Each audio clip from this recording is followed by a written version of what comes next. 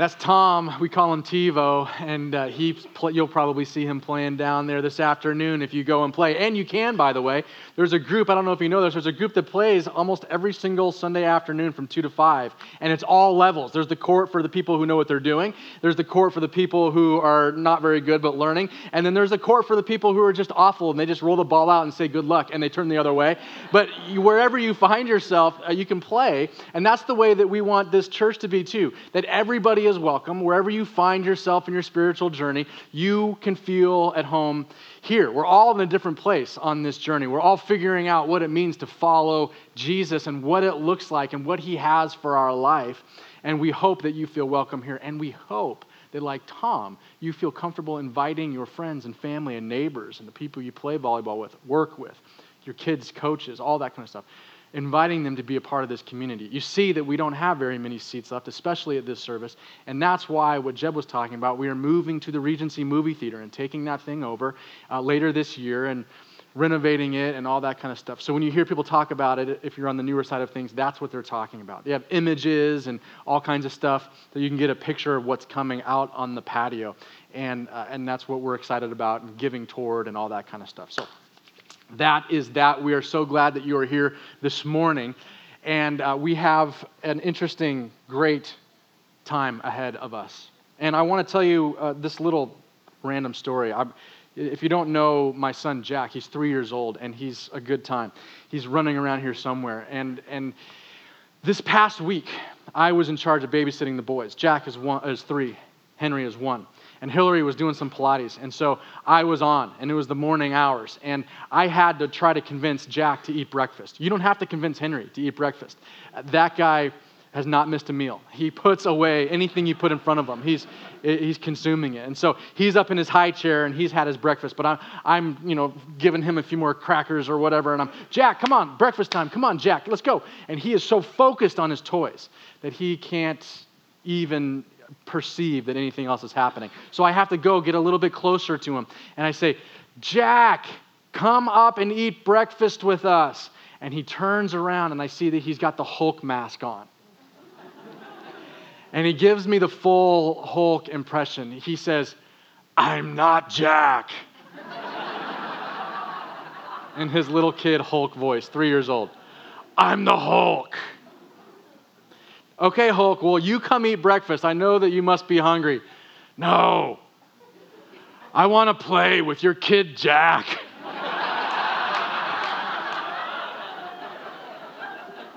I mean, what do you say to that? That's just, you are so smart. Okay, I'll bring some breakfast to you, I guess, Hulk.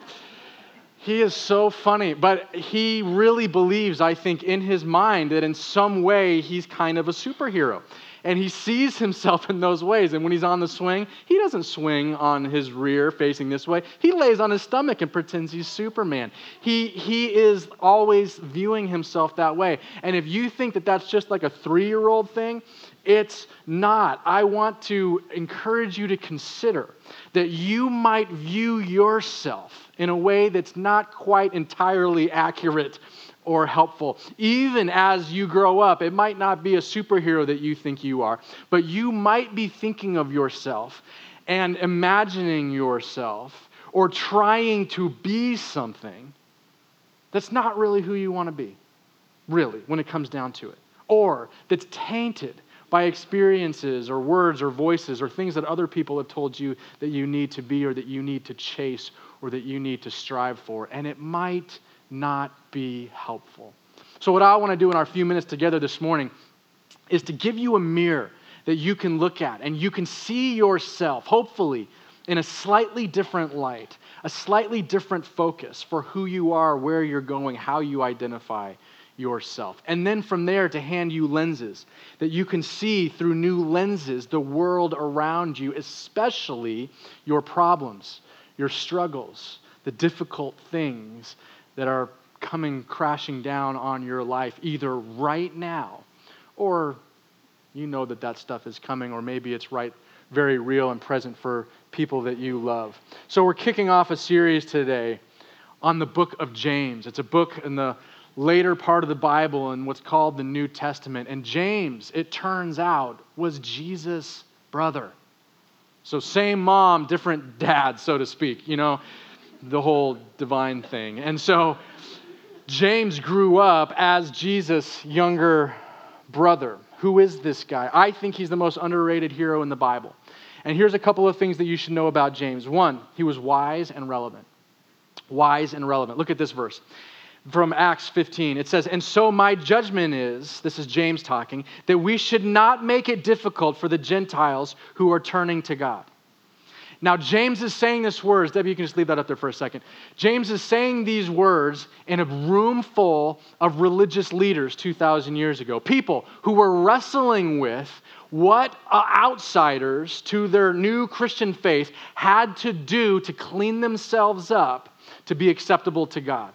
So as people are hearing about Jesus, are you kidding me? He was really the God of the universe? He rose from that cross that he died on, because everybody knew that he was famously crucified on a cross. He rose, he's real, that's legit, and he saved the world? Are you kidding me? And they start following this Jesus. Well, a lot of them are a mess. A lot of them came with all kinds of baggage, all kinds of issues. And they're messy, doing messy things, and they're making messes of relationships, and they have this weird philosophy and thinking. And so the religious leaders are saying, hey, we need to clean these people up. We need to have them go through 2 years of this academy before we can let them call themselves Christians. We need to make them more Jewish. We need to give them more rituals. We need to fix their bad behaviors. We need to, and it's hoops and jumps and religious behavior type stuff. And James stands up and goes, whoa. It's my judgment, and I'm Jesus' brother, by the way. It's my judgment that we should not make it difficult for outsiders to come to Jesus. That's what Jesus would want. Do you remember how he used to hang out with the worst of sinners? Do you remember how some of you in this room were absolutely awful human beings, and then he put his arm around you? We should not make it difficult for any outsider to encounter the loving God who created them. That was James. And he's speaking to a room full of religious people that are like, oh yeah, I guess that's true, but I really like my rules and rituals and my things that help me stay holy, quote. James was wise and he was relevant and he wanted everyone to have access to God. Number 2, he was the pastor of the church in Jerusalem. Acts 21 says, the next day Paul went to meet with James, and all the other elders of Jerusalem, of church, were present. So Jerusalem was the center of Israel. It's the capital place in Israel, and so it's kind of the center of the universe for those people, the Jewish nation. And that was a big deal that James was a leader in that church and in that community. So he was highly regarded, highly respected. And then the third thing I've already mentioned, he was Jesus' half-brother, or the other brother, if you know what I mean. Some of you come from those kind of families where you were the other sibling. And how often do you think that James heard these words? Why can't you just be more like Jesus? And it's okay, James, you're not the last little kid over the last 2,000 years who has heard that question. But James lived with that every day of his life. The dysfunction, imagine the dysfunction in the family. And James, the ultimate Jan Brady of, Marsha, I just can't take this anymore. And him being overshadowed and overlooked and underperforming. His older brother was not just put on a pedestal. He was literally perfect. Can you imagine anything more annoying than that? As you're struggling through school, as you're not walking on water, James' road was a difficult one. And then I imagine James trying to lie to Jesus about the dent he put in his car. He was like, no, Jesus, it wasn't my fault, I promise. This punk kid was skateboarding and I was stopped at the light and he just rammed into the back of the car and there's nothing I could do about it. And Jesus like, really, James? Is that what happened? Because I saw you texting and driving. You were there? Sort of. Imagine that dynamic, trying to live through that. I am sure that James was the first person to take the Lord's name in vain. I am convinced that he, slow on that. That's funny, people. I'm joking about all that because I really actually believe that the dynamic in the home was different. When you see Jesus as he interacts with people throughout his ministry, he seemed to say the right thing to the right person every time. And it was a different thing. Sometimes he would challenge and call them to a higher standard because that was what that person needed in that moment. Other times, just oozing with grace and compassion and mercy because that's what the person needed in the moment. He always had the right word. He always had the appropriate touch. He always gave an invitation that people were compelled by. And so I think that even though they were brothers and there was that sibling rivalry thing, that somehow Jesus breathed life into James. Because as we're going to see in these first few verses of James, James loved his brother Jesus. And it was so far beyond just the honoring of an older brother worthy of admiration. It goes to the point of worship. I see you as the God of the universe. And then he sees himself as Jesus' servant. Crazy. Here's what it says, James chapter 1, verse 1. James, a servant of God and of the Lord Jesus Christ, to the 12 tribes scattered among the nations. Notice he doesn't introduce himself as Jesus' brother. He would have been way more popular with the girls had he just dropped that a little bit more frequently. Hey, Jesus' brother, Jesus' younger, better looking brother, who's not in heaven, by the way. I'm available. I'm here. Don't know if you... He doesn't do that. He goes the complete opposite direction. Servant, he says. Servant of this Jesus. I am his servant. It's often translated by the word bond servant. Bond servant means a person bound in service without wages, because in that day, if you had a debt that you couldn't pay, you could sell yourself, in essence, to the person that you were indebted to and just work off the debt payment. So if I had a debt that I couldn't pay to someone, I would just go and say, I'll be your permanent Uber driver for the next 5 years until this is paid off, because I don't have the cash. And so James is saying, I am so indebted, not just to my older brother, but to the God of the universe, that I'm like his bondservant. I am at his service. That's who I am. Let's not even talk about brother, and I'm not trying to posture myself and position myself. I'm his servant, and I'm happy to be.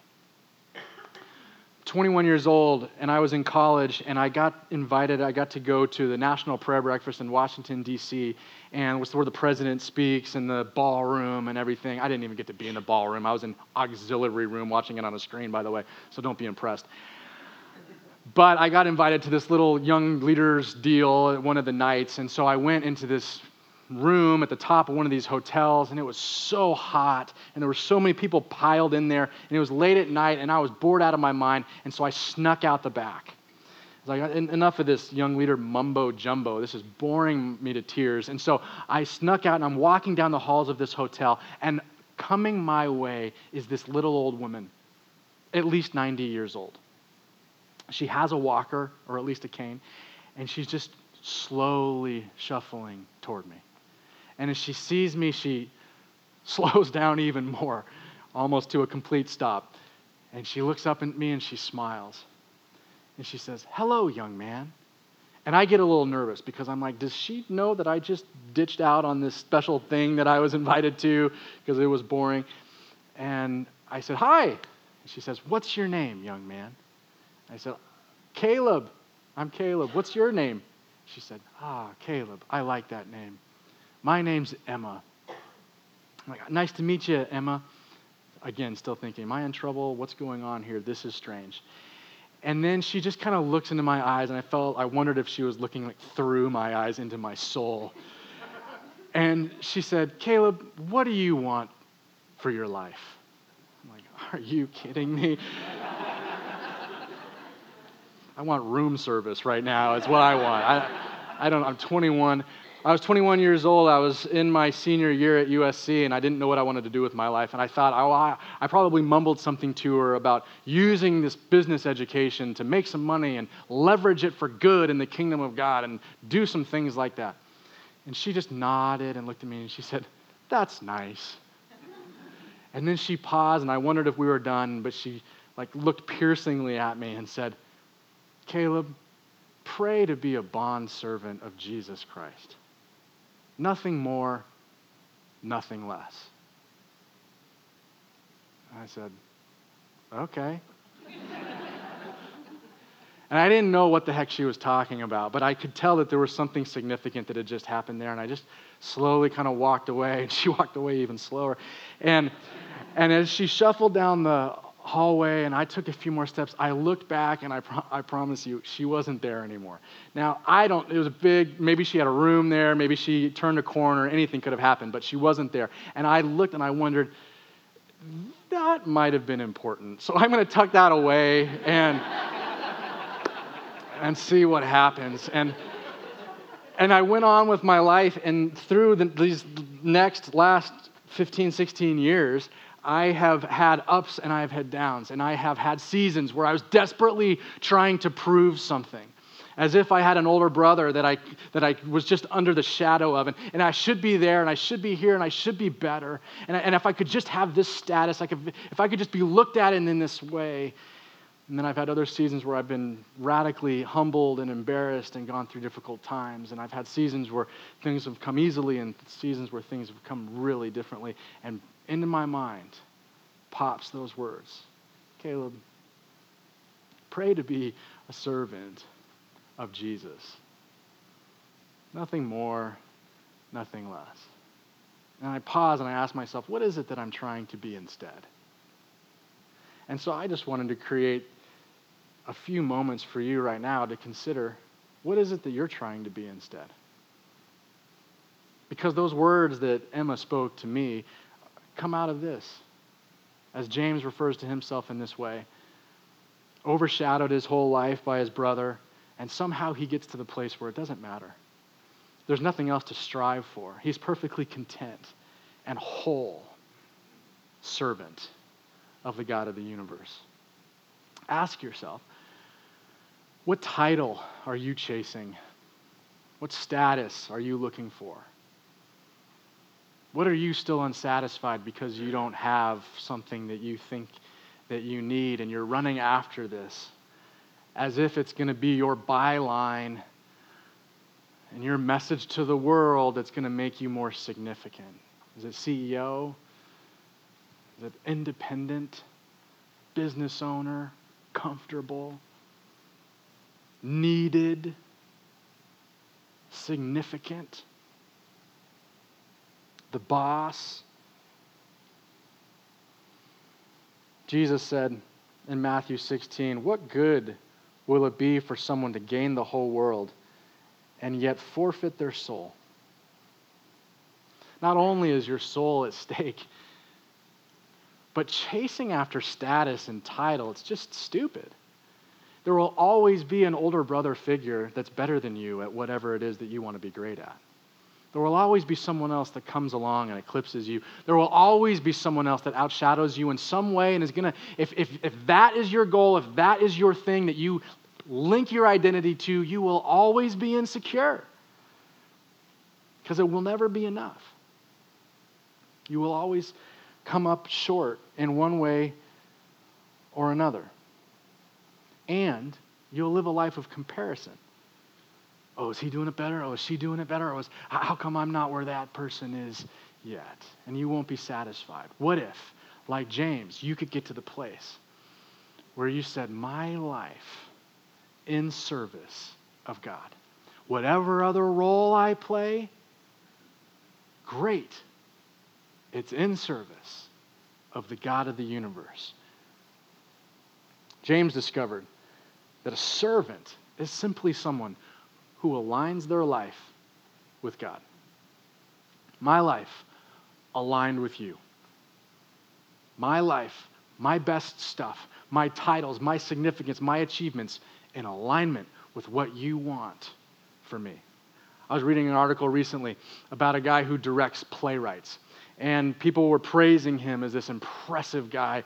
He's able, they said, to draw out the best in people and just make these special productions unlike what most people are capable. And so they interviewed him and they asked him, what is it? And he says, well, it's simply this. I try to find each person's unique voice and remind them that their voice is part of the bigger show.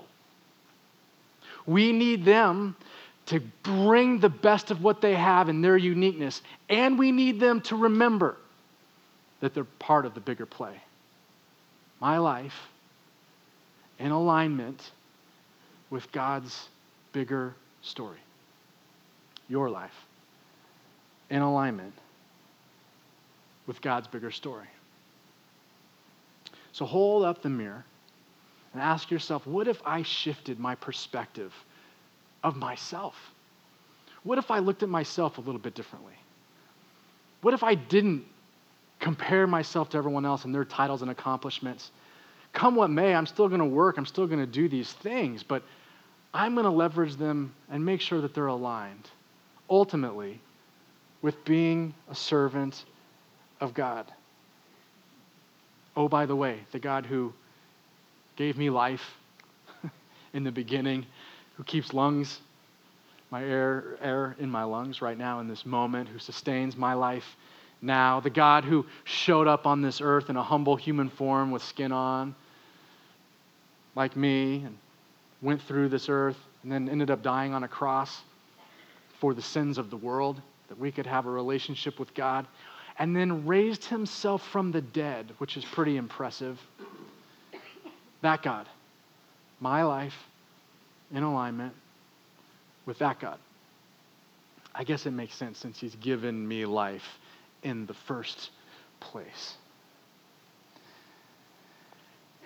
So I want to give you a moment, and on your outline, if you want to play along, if you have a pen or a cell phone or whatever, just take a moment and write your name on that blank line. Caleb, servant of God. Reflect for a moment and ask yourself, what are those titles that seem to be more valuable to you? Why are they more valuable? And then make this a moment of refocusing as you hold up that mirror. Your name, servant of God. We look at ourselves first because we need to have that as the foundation before we look at our struggles. Now we're going to look at the issues, the things that press against us. But first and foremost, we start with the foundation of making sure our identity is settled. And then we go on as James leads us in the very next verse.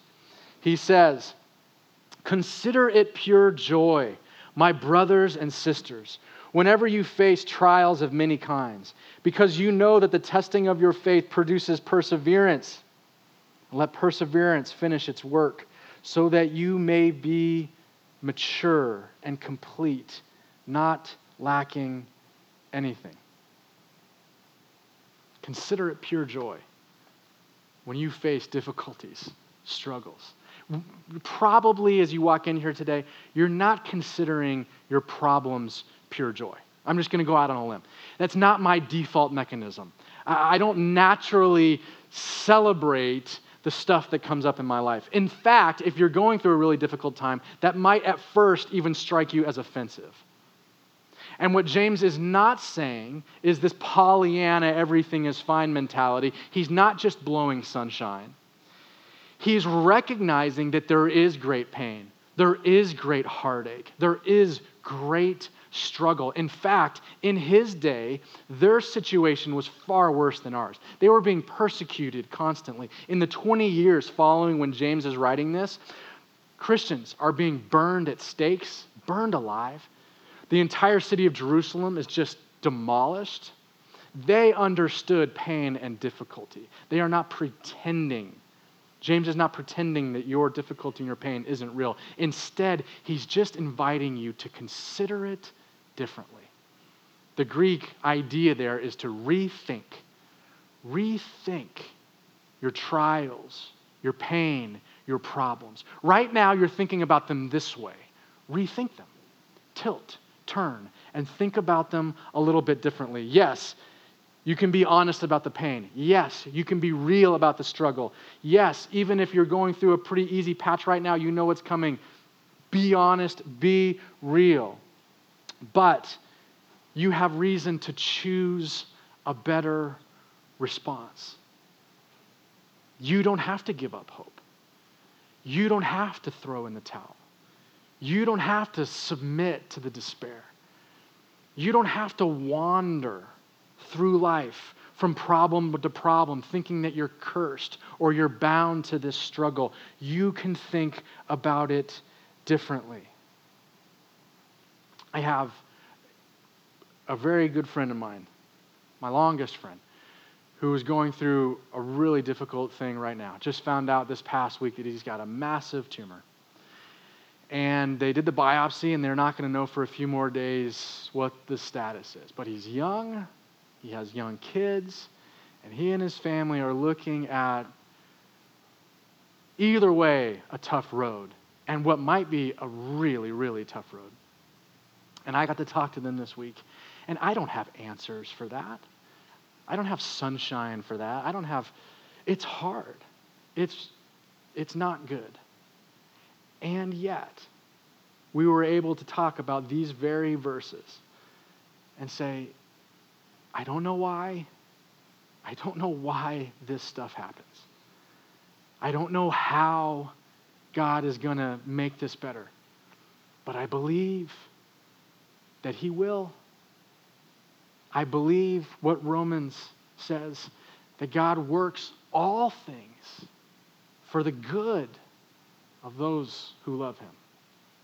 And I don't know how, and I don't know why, and I don't want to diminish the pain, and I know that it's real, and I know that many of us are right in the middle of it, and people that we love. And we can think differently about our struggles, knowing that God is working for good, and knowing what James says, that He is producing in us the ability to persevere, to endure, to keep on keeping on. And endurance is it's like a muscle. The more you make the decision today, I'm going to push through. I'm going to choose to look at this differently. I'm going to invite you, God, to produce joy even in the midst of my pain. And I'm going to flex these muscles of endurance, and I'm going to keep going. Well, you're going to have to choose that again tomorrow, and you're going to have to keep building those muscles. And then all of a sudden, you'll notice you're down the road, and nothing can stop you. You break through the quitting points of life. Whatever comes your way, you will have seen that in this situation, God was faithful. In this situation, God was faithful. In this situation, I don't know how He did it, but He worked that for good too. And so I trust Him now, and I can endure and persevere no matter what, because I have seen what He has done through my life, through my story, time after time. Oh, and by the way, it's just me in alignment with whatever it is that He wants for my life. And I will trust you, God, regardless of the situation that I find myself in. So let me just give you a little example that might seem silly on the surface, but it's going to stick with some of you. Imagine that you won the Caleb lottery. And the Caleb lottery is up this week to $100 million. And so I come to you and I say, you can have $100 million right now on the spot. Or, over the rest of your life, I will give you the gift that God gives of endurance and perseverance. And you will have this gift in spades. And you will persevere no matter what happens. What would you choose? Almost all of you would choose the money, I know. And like everyone else who wins the lottery, you will lose it all. You will bust through all of your relationships. I mean, it's a disaster. Google it. Everyone who wins the lottery, or 9 out of 10, just destroy their lives. Or if you choose the gift of endurance, you will find that no matter what happens in your life, you keep this optimistic, hopeful perspective, and that you have this unreasonable joy bubbling up from inside you that the circumstances cannot justify, but it's this mysterious gift that God gives you regardless of what you're going through. And you crash through all the quitting points in life, and you push through, and you push through, and you excel. And at work, you do your job to the best of your abilities, and some, and others are inspired, and you never stop. You never give up. You never quit. And opportunity after opportunity and blessing after blessing just finds you like a magnet. And you find yourself with the respect of many, and you find yourself with contentment in your soul, and you're making all kinds of progress that many others are benefiting from. And no matter what it is that happens in your life, you deal with it with grace, with hope, and with a strange joy that makes you an unbelievably compelling person. That's the good life. That's what Jesus is getting at when he says things like, I come to give you life to the full. Full, meaningful, purposeful. Not easy, but good. Good. And you can find for yourself that even your problems now become stepping stones to progress. So I want to invite you, look at this next blank line. I want to ask you to put your struggle there.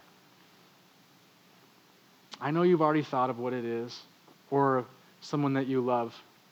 Put it right there and choose today to rethink about this struggle and see that it's more than an obstacle. It's an opportunity. It's an opportunity to flex those endurance muscles and let God make you more and more into a person that powers through, that trusts him despite the circumstances. That can be who you are. That can be your story. Servant of the God of the universe. Your life in alignment with the story that he's telling. And then regardless of the things that come your way, you crash through the quitting points. You look for his silver lining. You trust that as bad as it is, that the God of the universe is the only one who specializes in bringing good out of bad.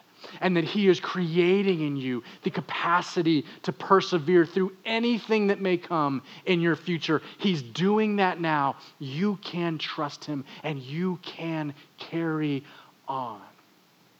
God, we thank you for your mercy. We thank you for the strength that you provide, and I pray that you would give us the conviction to trust you even more, and that you would help us, God, to follow you, to just consider ourselves at your service, that everything else that you bless us with, and you do bless us in so many ways, that we would just look to leverage that in alignment with the story that you are telling, and that we would play our part. In Jesus' name, amen. Would you stand and respond with us?